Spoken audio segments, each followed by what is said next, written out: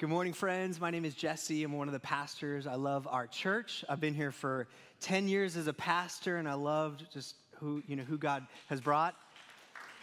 Well, thank you. I did not expect that, but that's cool. And I hope that this becomes a place that you also love and can be part of the spiritual family and experience Jesus here. Have you heard of these things? They're called Enchroma glasses. Enchroma glasses. I had not heard of them until like a few days, Wednesday actually. They're for people that have color blindness. And there's YouTube videos of people that are colorblind that put on these glasses for the first time ever. And there are people young and old. I mean, some of these older people, they look like Vietnam vets, like that kind of a person, or like just got off a Harley Davidson motorcycle, like those kinds of people, whatever, and all the way, male and female.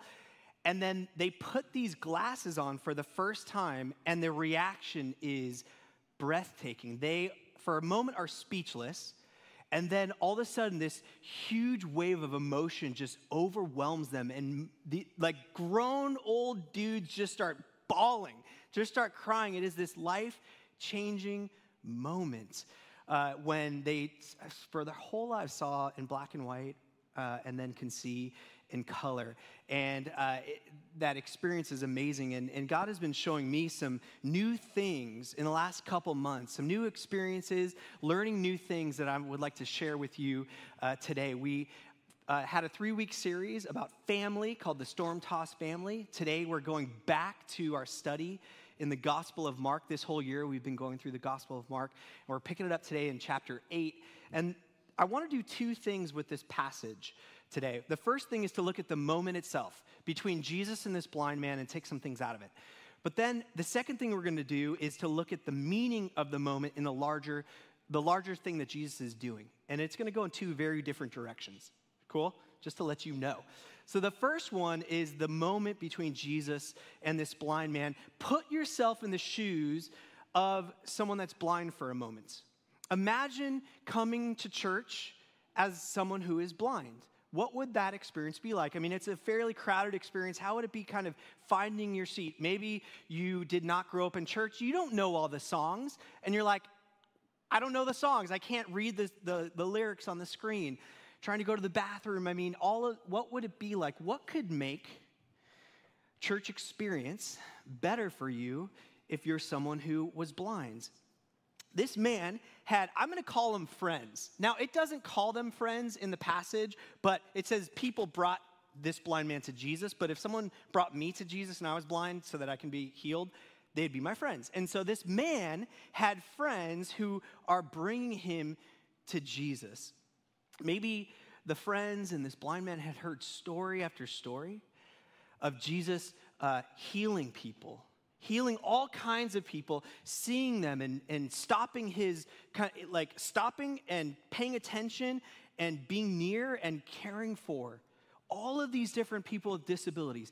Maybe they had heard this story from Luke chapter 14, the parable of the great banquet, an amazing story where the banquet hall needs to be full. And so the host tells the servants to go out into the streets and the alleyways and get the blind and the crippled and the lame and the blind and bring them into this banquet, a picture of the kingdom of God, the community of people. And they're like, man, if that's who God is and that's what God, I should be there. I want to be a part.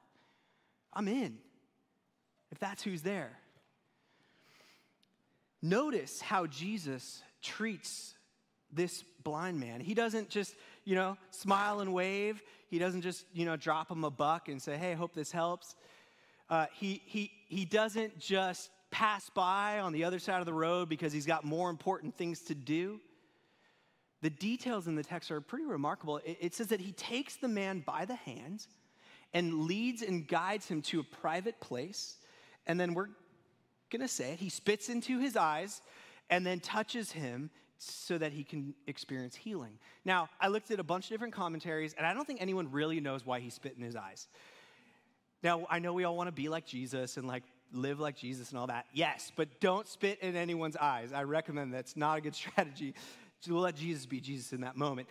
But throughout Jesus' life, I love it. I love it. I love it. And I'm becoming more and more aware of it. How Jesus is, like the details in the gospel of how Jesus interacts and pays attention to and sees people with disability is remarkable. It's all over the gospels.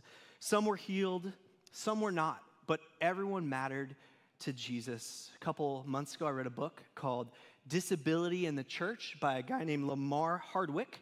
He calls himself the autism pastor. He's a pastor of a church, I think in Texas, and he wrote a book called Disability in the Church, and in it, he's trying to help churches think about a theology of people with disability and how to understand, let me get the 3 words, be aware, accept, and advocate for people with disability in the church. And it's just really opening my eyes to things I had never thought about before.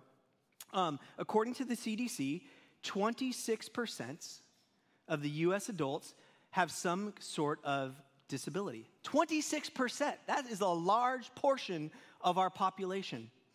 According to Lamar and some other pastors and theologians that are thinking about this, they're saying that the church is not doing a great job of reaching out and embracing people with disability. And they say that the world is. In the 90s, the ADA, America Disabilities Act was passed in 1990, and it forced, businesses to be set up for people with disabilities, and the church didn't have to. And so in a lot of ways, the church has been bypassed by the rest of the world and how to create a space for people with disability. And in light of Jesus, right, the leader of our church, something just seems really broken and wrong about that. Does the church view people with disabilities as a nuisance, a barrier, or a blessing? Imagine how our church can be designed better for people with disabilities. Now, the stuff that Lamar and these people are talking about is not just Grace Church. It's the church as a whole, so I'm not trying to shame anybody. About 5 years ago, we did the Make It Drain campaign. Some of you may be in and around for that. And the women's bathroom is amazing, isn't it? We remodeled the bathroom and got the plumbing working, but we also put in a bathroom, an ADA bathroom. And I've talked to a few people in wheelchairs who are like, thank you so much for putting that in. That is awesome. And that's great. But currently, if someone in a wheelchair wanted to lead worship or preach or give announcements, or if someone in a wheelchair wanted to go downstairs into the kids program, we don't have access to those places. Someone with sensory challenges, how can we help them be more more comfortable in this environment that can be very loud and overwhelming, right? On his website, autismpastor.com, there's resources and podcasts and books that is this amazing theology of disability that I've just been mind blown about, and then these practical applications of how to do it. They recommend building ramps, is one of the things they say, ramps. Couple kind of ramps, physical ramps and social ramps. So like physical ramps are the obvious ones, but also they're like, what if you had sensory bags? And you gave them out to people that would like them. And in the bags had like earplugs, or maybe some fidget type of devices, and maybe like the order of service, so people could know exactly like, okay, song, long talk. And so that would be, they're saying, very helpful for people with autism and some of these things. And so they just give all these great ideas. Socially, what would it look like to build on-ramps for young people, for older people, to be a part of our community and help our community be a place that knows how to be family with each other and in leadership positions? They talk about the 5-stage attitude towards people with disabilities. And I thought this was very helpful. The first stage is ignorance. That's where I've been my whole life. Just, I don't have a disability. I have not really thought about it, and so just kind of ignorant. The second stage is pity, where your heart is beginning to get moved, which is better than ignorance, but there's more. The next phase is, hold on, care, where you're beginning to care and you're taking actions to care for people with disability. I think this applies to like almost anybody who's different than us. The next stage is friendship. We're actually building a friendship and getting to know their story and beginning to understand what life is like for someone different than you. That's the next stage. And then the final stage is co-laborer, where you begin to work together to advocate and bring awareness and make a better experience for all people. And so this will land our first part of this message. If this resonates with you, and you're like, yeah, how can we make this place better for people with disability? Email me. I would love to talk to you and think through ways that we can actually put some of this stuff into action and bring awareness and think better about some of these things. Email me. Cool? That's not everybody, but some people. All right. So we're going to switch gears. The first is the moment between Jesus and this blind man. The second is the larger meaning that is happening. Now, before I worked at Grace Church, a long time ago, I was on staff with InterVarsity Christian Fellowship, which is a ministry for college students on the campus. Did that for 7 years, plus 2 years as a student. So for 9 spring breaks, I would go with all of these college students to Catalina Island and study the Gospel of Mark, inductive Bible study with a manuscript. 8 hours a day, 5 days a week for spring break. Is that how you spent your spring break? Probably, just kidding. That's how I spent mine for 9 years. 7 of them I graduated. But anyways, and part of what we would, before we started, we would have the students play the dollar bill game. And we'd give them a piece of paper, blank piece of paper, and have them draw a dollar bill, the front and back, from memory. How would you do? Think about a dollar bill. And then they would draw it from the best of their memory, and then we would pull out a dollar bill and pass it around and let them look at the difference. Is there a picture on the screen? Shocked at how something that you interact with on a daily basis and see and like know what it is, the details that we miss, that we don't see, and we would correlate that to many students and people who have read the Bible. Good job, Luke. You can hit the next slide. It's my 11-year-old son up there. Good job, Luke. We would parallel that to many of us have grown up knowing the Bible, probably read Mark, think we understand it, think we know it, but there are themes and meaning baked into Mark that many of us do not see and maybe will never see. And there is something going on with this blind man that really has nothing to do with the blind man. And I want to help you see the themes and the threads that Mark is trying to bring together in this moment. So it starts out by them landing in Bethsaida. Now, Bethsaida is a very significant, important place for the disciples. And I hope it becomes a place that you also love by the end of this message. To understand why this is such an important place, we have to go back to Mark chapter 6. We were there like in June, months ago. And so we're going to kind of go through a journey of where the disciples have been in this process. And so put the map up on the screen, Luke. Good job, bud. Mark chapter 6, we are in Capernaum. Around the Capernaum area, and Jesus feeds 5,000 men and then plus women and children. And he does it with 5 loaves of bread, this feeding. And right after that, this happens. Let me read for you Mark 6. So right after the feeding of 5,000, this happens. Immediately, Jesus made his disciples get into the boat and go before him to the other side, to Bethsaida. And about the 4th watch of the night, he came to them, walking on the sea. He meant to pass by them, but when they saw him walking on the water, they thought it was a ghost, and they cried out.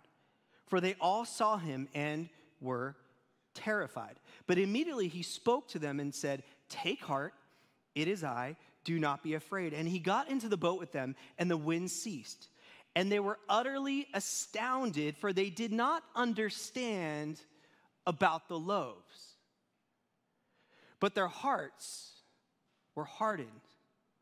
When they had crossed over, they came to the land at Gennesaret and moored to the shore. Now, it says that Jesus was walking on the water. I don't know. I kind of picture Jesus kind of walking on the water as they're like rowing in the boat. And he's like smiling and waving, hey guys, keep going. Good job. Keep fighting that wind. You're doing great. Meanwhile, what do they see? They see a ghost.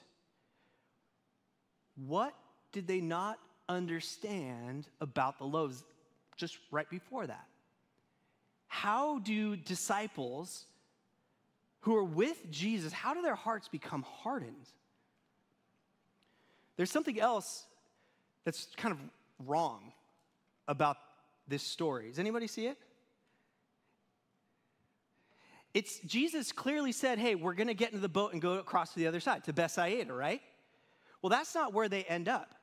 Actually, what happens is that the storm, thank you, Luke, good job, on point. They leave, and then the storm blows them to Gennesaret. They never get to Bethsaida, do they? So they get to Gennesaret, and it says that they heal a bunch of sick people, and there's a detail in there that Mark gives. It says that the people were trying to touch the fringe of Jesus' clothes. Now, if you remember back before June, there's the bleeding woman who did the same thing. And it's happening again. And from there, let's see here. What happens from there? They go to, next slide, they head up to Tyre and Sidon. And Gentile territory where the Syrophoenician woman's daughter has a demon. And we learned, if you remember, that Jesus was not a racist. Remember that? That was good. That was a good takeaway. And then they get back. They then come down, cross through the Sea of Galilee, and go to another familiar place in the Decapolis. Now, we've been to the Decapolis before. But in this place, a couple interesting things happen. Number one, there's a man who is deaf. Jesus takes the man by the hand. Read it for yourself. The details are in there. To a private place. Guess what he does? Yeah, he spits on him. Does it again. Did it before. And heals the man from his deafness and from his inability to speak. Not only that in the Decapolis, but Jesus feeds 4,000 people with 7 loaves of bread. It happens again. The same experience that had just happened earlier. And then they get back into a boat, go to Dalmanutha. Booyah, good job, Luke. And there the Pharisees want to see a miracle. Jesus gets sad. They get back into a boat, and they're crossing over again, and the stinking disciples forget to bring bread. And this is where we left off about 4 weeks ago. I preached 4 weeks ago. This is kind of the last passage where Jesus gives the disciples a very stern warning. Like, it's crazy, the warning. It's like a warning that we've never seen Jesus give. He says, beware, disciples, of the leaven of the Pharisees and Herod. Do you remember that teaching? And then after that, this happens, Mark 8:16, and the disciples began discussing with one another the fact that they had no bread. Why? They just do. And Jesus, aware of this, said to them, he asked 8 questions. Why are you discussing the fact that you have no bread? Do you not yet perceive or understand? Are your hearts hardened? Having eyes, do you not yet see? And having ears, do you not hear? And do you not remember, disciples? Do you not remember when I broke the 5 loaves for the 5,000? How many basketfuls of pieces did you take up? And they said 12. Good job. And then 7 for the 4,000. How many basketful of broken pieces did you take up? And they said 7. Good job. And he said to them, do you still not understand? And if you remember 4 weeks ago, we didn't answer that question. We sat in the unknown. Do the disciples understand what is happening here? And the cool thing is that the blind man is meant to answer that question. Next slide. They get into the boat, have the leaven conversation with the 8 questions, and they arrive at Bethsaida. Now let's understand why this is a significant place. Observe what happens with this blind man. He's fully blind, and then Jesus loses some of his power, and he doesn't fully heal this man. He needs more faith, apparently. So there's partial healing where he sees a man walking like trees. I'm kidding. Jesus is not losing his power here. Abby, I know, it's funny. I was just messing with you. And then he touches them a second time. I'm just kidding. Can we joke with each other? It's intentional. And then he touches them a second time, and he's fully healed and restored. We need to just be able to be playful with each other. So, what does it mean? Now, let me read for you a couple commentaries helping to unpack this. Number one, the Bible Knowledge Commentary says, this is the only recorded two-stage miracle Jesus performed. The only one. Sight was a widely used metaphor for understanding. The miracle depicts the correct but incomplete understanding of the disciples. The New Bible Commentary says this is a picture of the spiritually blind disciples soon to receive their sight. And the commentary on the Greek text says slowly and painfully they are learning to recognize Jesus. So what does the blind man represent? He is an illustration. He is a parable of what's happening internally in the faith of the disciples. Do you see that? They start following Jesus, and they're around Jesus, and they're seeing him do all of these things, but they're only seeing him partially. He looks like a man that's like a walking tree. They don't see him clearly until another touch of healing. So Jesus asks these 8 questions to help the disciples see what's going on underneath the surface. Under the iceberg of these disciples, they're with Jesus, but they're not understanding and perceiving. And so these 8 questions are really tied into Mark chapter 4. Stay with me. You with me? You with me? Good. Mark, there's layers and there's themes, and I hope that we can see this. In Mark chapter 4, Jesus has a parable teaching about 4 different soils, and the 4 soils represent the condition of our hearts in response to Jesus and the Word. The 4 soils are hard, thorny, rocky, and soft. And as Jesus is explaining to his disciples this parable, he says this. He says, in Mark chapter 4, to you, disciples, has been given the secret of the kingdom of God. And the secret is Jesus. Ta-da! That's the secret, according to my interpretation. For those outside, everything is in parables, so that they may indeed see, but not perceive. They may indeed hear, but not understand, lest they turn and be forgiven. Again, the disciples are with Jesus. They are near to him, hearing it all, seeing it all, and yet, they are not understanding who he is. What of the deaf man? What did the blind man represent? What kind of a parable and illustration are they? They are showing us that the disciples are blind and deaf to Jesus. In the storm, Jesus meant to pass them by, which is a clear Old Testament reference to Elijah and Moses. God passed both of them by, and the purpose of it was to reveal his glory. Jesus meant to pass by the disciples to reveal his glory, but instead of seeing him for who he is, what do they see? They see a ghost. And instead of getting to the next phase of the chapter of the movement of Jesus and the disciples, they get blown back. To do what?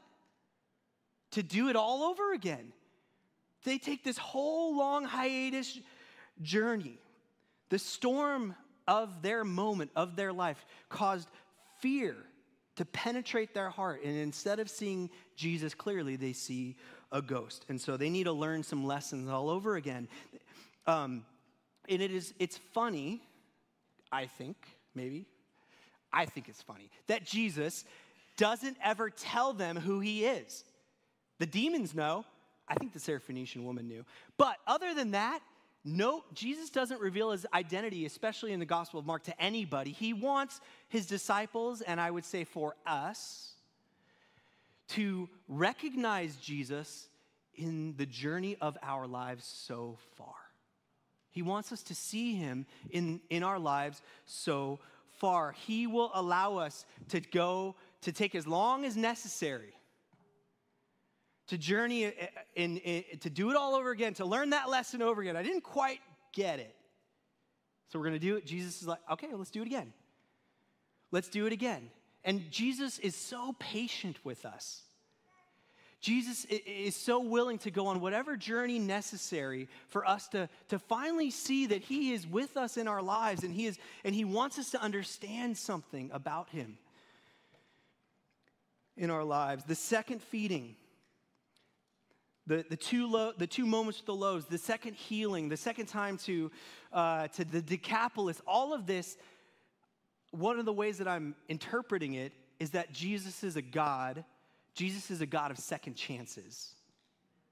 Jesus is a God of second chances. He will allow us to kind of go through life, and he will give us chance after chance after chance. Let me share with you one of my second chances. So April 4th of 2000 was a Bethsaida moment for Jesse Jacobs. I grew up in church, went to Awana, baptized as a middle school student, knew it all, right? But in high school, I didn't see Jesus clearly. I began to wander in circles, just kind of spinning in cycles, out of control, and it took the form of heavy drugs. For 4 years, I was completely committed. My life was all oriented around how can I do a drug at a rave and just have as much like ecstasy as possible. That was the drug that I actually wanted. It culminated April 4th of 2000. I was 20 years old. One night, 4 a.m., I got pulled over, and the cop, she clearly knew that I was out of my mind. I was spun on meth. I ended up getting arrested and getting a DUI and a couple different charges for meth. And went to jail, and then saw the judge a month later, got 90 days, got a lawyer, got that down to 10 days, and had to just go through that entire experience. But in that jail cell, that first night, April 4th of 2000, God just began to open up my heart. I began to see myself and the situation I was in, and the cycles and the spinning out of control. And God just began to show me these lessons in such a clear way. And I went to a church in Newport Beach called the Vineyard and went to their college group service. He had college group ministry. And never forget, Pete Shambrick was the pastor, and I went forward and said, Jesus, you're my Lord, my Savior. My life is about you. You're going to lead my life moving forward. And I still struggle, and we all struggle in different ways. That was about 22 years ago, about half of my life that happened, and God gave me a second chance to do it over. And it's been 22 years, drug-free, praise God, which is awesome, huh? Maybe in your life, you can resonate with me of needing a second chance, of feeling like you're just kind of going through the motions. Maybe you know about Jesus, maybe you're even close to Jesus, but he hasn't penetrated your heart. That he hasn't really taken the leadership in your life in the ways that maybe he's helping you see right now. He wants to take those reins in your life because he has been with you in the journey, and he will not leave you. And he will continue to let you lead yourself into any place, and go in those circles. It's the story of Israel. If you know the story of Israel, they got to the promised land and then had fear. And for 40 years, they didn't have to, but they wandered in the wilderness when they could have gone to the promised land. And God and Jesus in his grace will never leave you and will wander with you around and around. But you get to a point in your life where you see Jesus clearly and you just say, all right, you are it. You are it. I'm no longer seeing a ghost. I'm no longer just playing games. My life is all about you. And have you had that Bethsaida moment where you see Jesus clearly and allow him to move you beyond Bethsaida to the next thing? The disciples are ready to move on to the next place. It takes making Jesus your Lord and the leader of your life. You see, who leads who will determine where you end up going. Does that make sense? Who is leading your life? If you are going to lead your life, then it's going to look like kind of that journey. But if you get to the point, and when you get to the point, and maybe you have, of saying, Jesus, you now are the leader of my life. You alone are Lord and God, and no, you know and you don't. I don't, you do. The disciples could have gotten to Bethsaida a lot earlier. It was like hundreds of miles of wandering, doing it all over again. They didn't have to. The problem was in the storm of that moment of their life, they saw a ghost, and their fear of Jesus in the future held them back. Jesus got small. They didn't see him. What did Jesus hope for? He hoped that they would have this reverent fear. There's a big difference between terrified fear and reverent fear. When all of a sudden you see God and you're overwhelmed that he is revealing his glory to you, it just changes everything for your life. As God gets bigger and bigger in your life, you are ready to move to the next place, to Bethsaida. You can finally get there and let him lead the rest of your journey forward. But until Jesus gets that big, where you're no longer afraid of what's ahead because you have a reverent fear of him and him alone, and you trust that he knows the best way forward, you're ready to move beyond Bethsaida. And so what fears are or have held you back from saying, Jesus, in this area of my life, I have been afraid to let you take control and to lead it.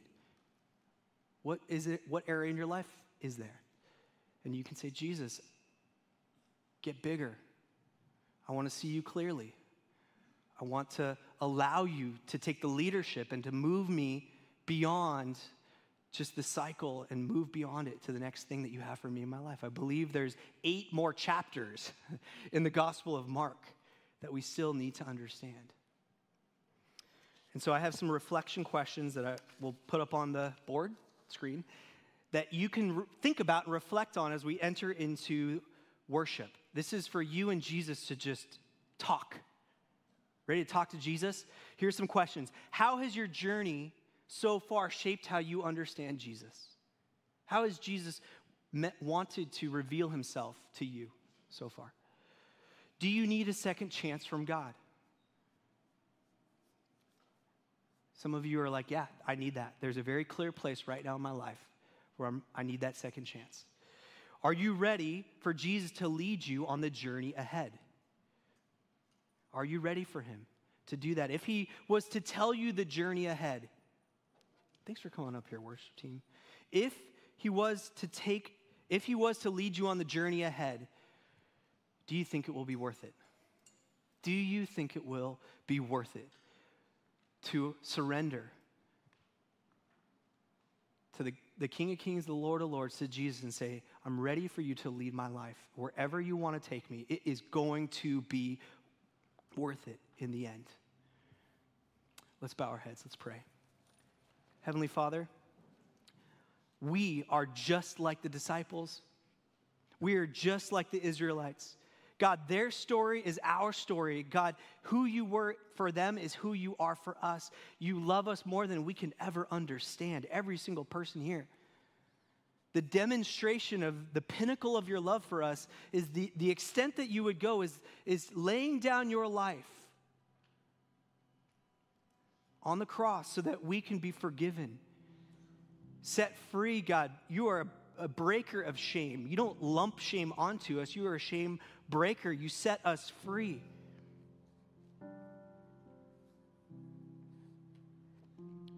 And God, some of us have walked with you and know a lot about you, but haven't let you come in the places where we need to let you in. And God, thank you that you forgive us and you don't hold that over us. You're ready. You're ready to bring us beyond Bethsaida to the next thing in our lives, God. And help us to not be afraid. Help us to see you and let you become bigger. And all of those things get smaller so that we can just follow you, Jesus, to the new things that you want for your glory, for our benefit, God. Thank you, God, that you're with us. God, I pray for people. I pray that we would be a church that is better for people with disabilities in North Park, in the surrounding community, God. I pray that also, as you were, Jesus, so kind and empowering, help us to do that as well. And so we pray these things in Jesus' name. Amen.